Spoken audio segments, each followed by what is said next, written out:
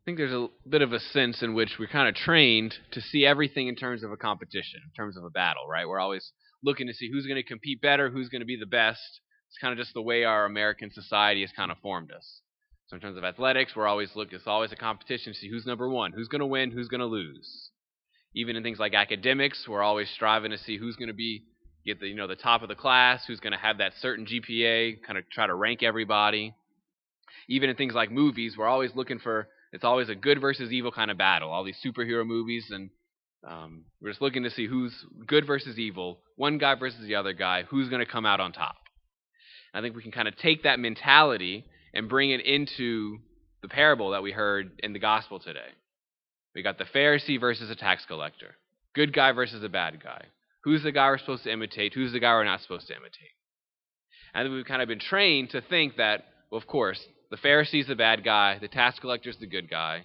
We're going to try to be like the tax collector, not be like the Pharisee, and kind of it's game over.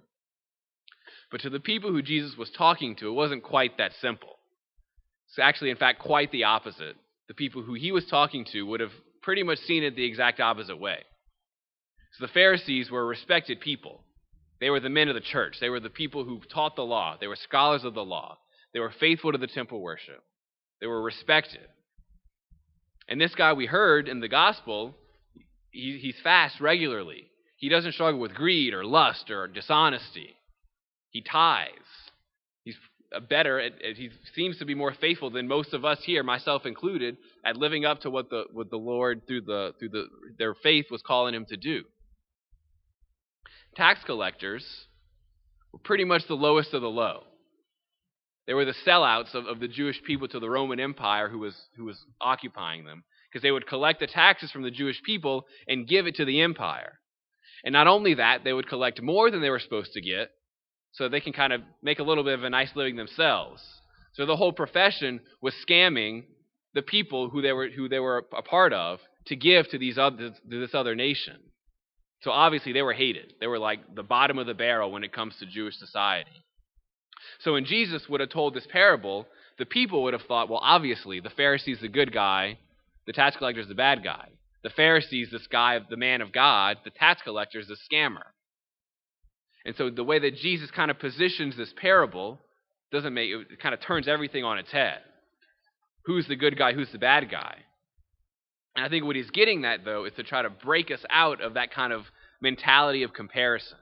I don't think he really cares about who's good, who's bad, and what's that conflict kind of look like. I think he's trying to bring us to a bit of a deeper question. How do each one of these people perceive God? How do they see God in the reality of their own lives? What kind of God are they speaking to? At some point, now or in the very near future for a lot of us, graduation's coming. The next step, right? And so what's important now is we've got to make sure we have the good resume. We got to do all the things we need to do to have the good resume so that when I go to the next step, whether that's getting a job, grad school, med school, PA school, PT, whatever that is, I need to have all the things on the resume so that I can measure up, right?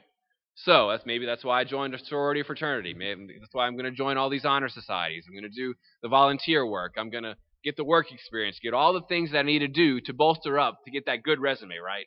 Because if I don't have the good resume, I'm not going to get the job, or I'm not going to get into the school.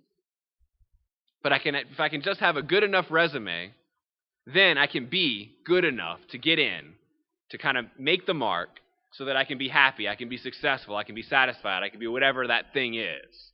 If I can just make that mark, right, I have to kind of bolster up this resume to prove myself. I think that's what the Pharisee is doing to God in his own prayers, right? He's kind of presenting God with his resume. Hey, God, here, look at all these things that I'm doing. I do all these good things for you. And because of that, therefore, then you can love me. Because I'm doing all these good things, I'm giving you what you want, then you can give me what I want. Right? The whole problem with that, though, there's two big problems with that, really. Number one, it's very much focused on ourselves, right? I need to do all these good things. I need to measure up. I need to do all these things. I can make this mark so that I can be good enough. It's very self-focused. And when we're self-focused, we're very unaware of all the other things that are not ourself, right? But I think second, and kind of more fundamental, what kind of God is this Pharisee talking to? This God where I have to do all these things, I have to fulfill all these things just to kind of please him or to placate him. Almost like you were bribing him, like, God, I'm going to give you this, and then you're going to give me that, right? It's kind of almost like he's seeing God like a tax collector. That's exactly what the tax collectors did.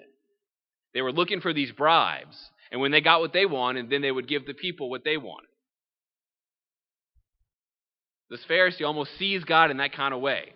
God, if I give you what you want, maybe if I give you a little more than what you're asking for, then you're going to give me what I want, and maybe even a little bit more.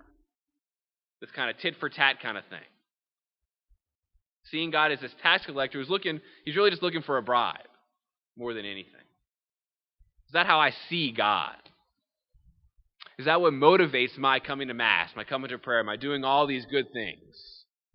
So that I can measure up, give God what he wants, so that then I can get what I want. To kind of bolster up my own resume. But where does that leave us? Where does that leave people like this Pharisee?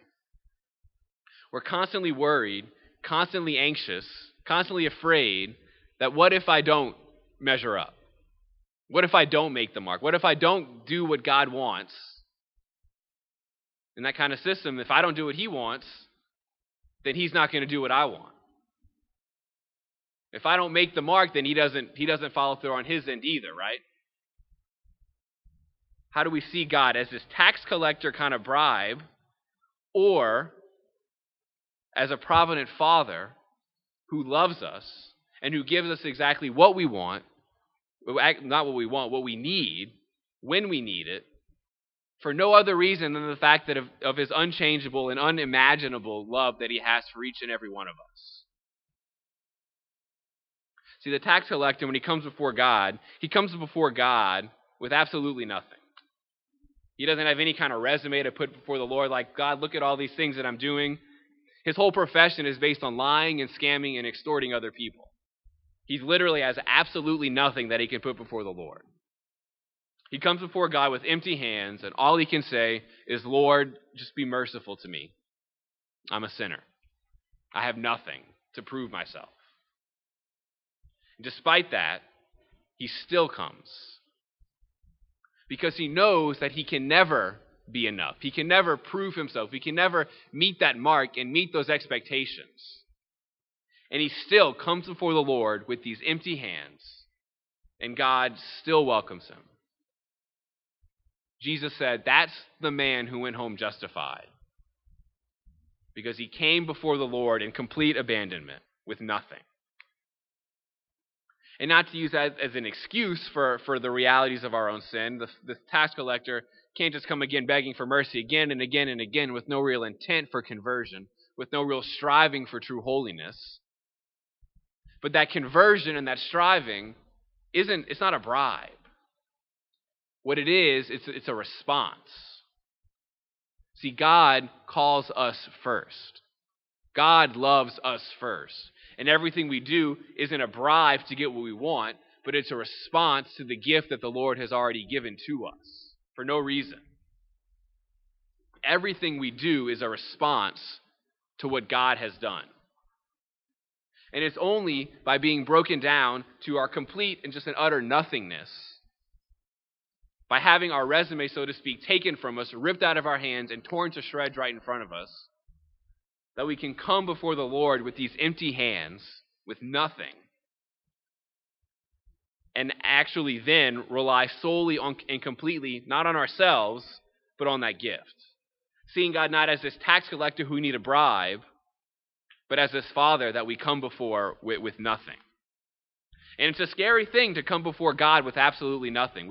We feel like we need to have these things. We need to prove ourselves in some way. It's scary to come before God in our brokenness and in our nothingness. I want to close with a story, a true story, of a priest named Father Walter Chiswick. He wrote a book that's called He Leadeth Me. If I had to list my top 5 books that I've ever read, He Leadeth Me is in that top 5. He's a Polish-American priest.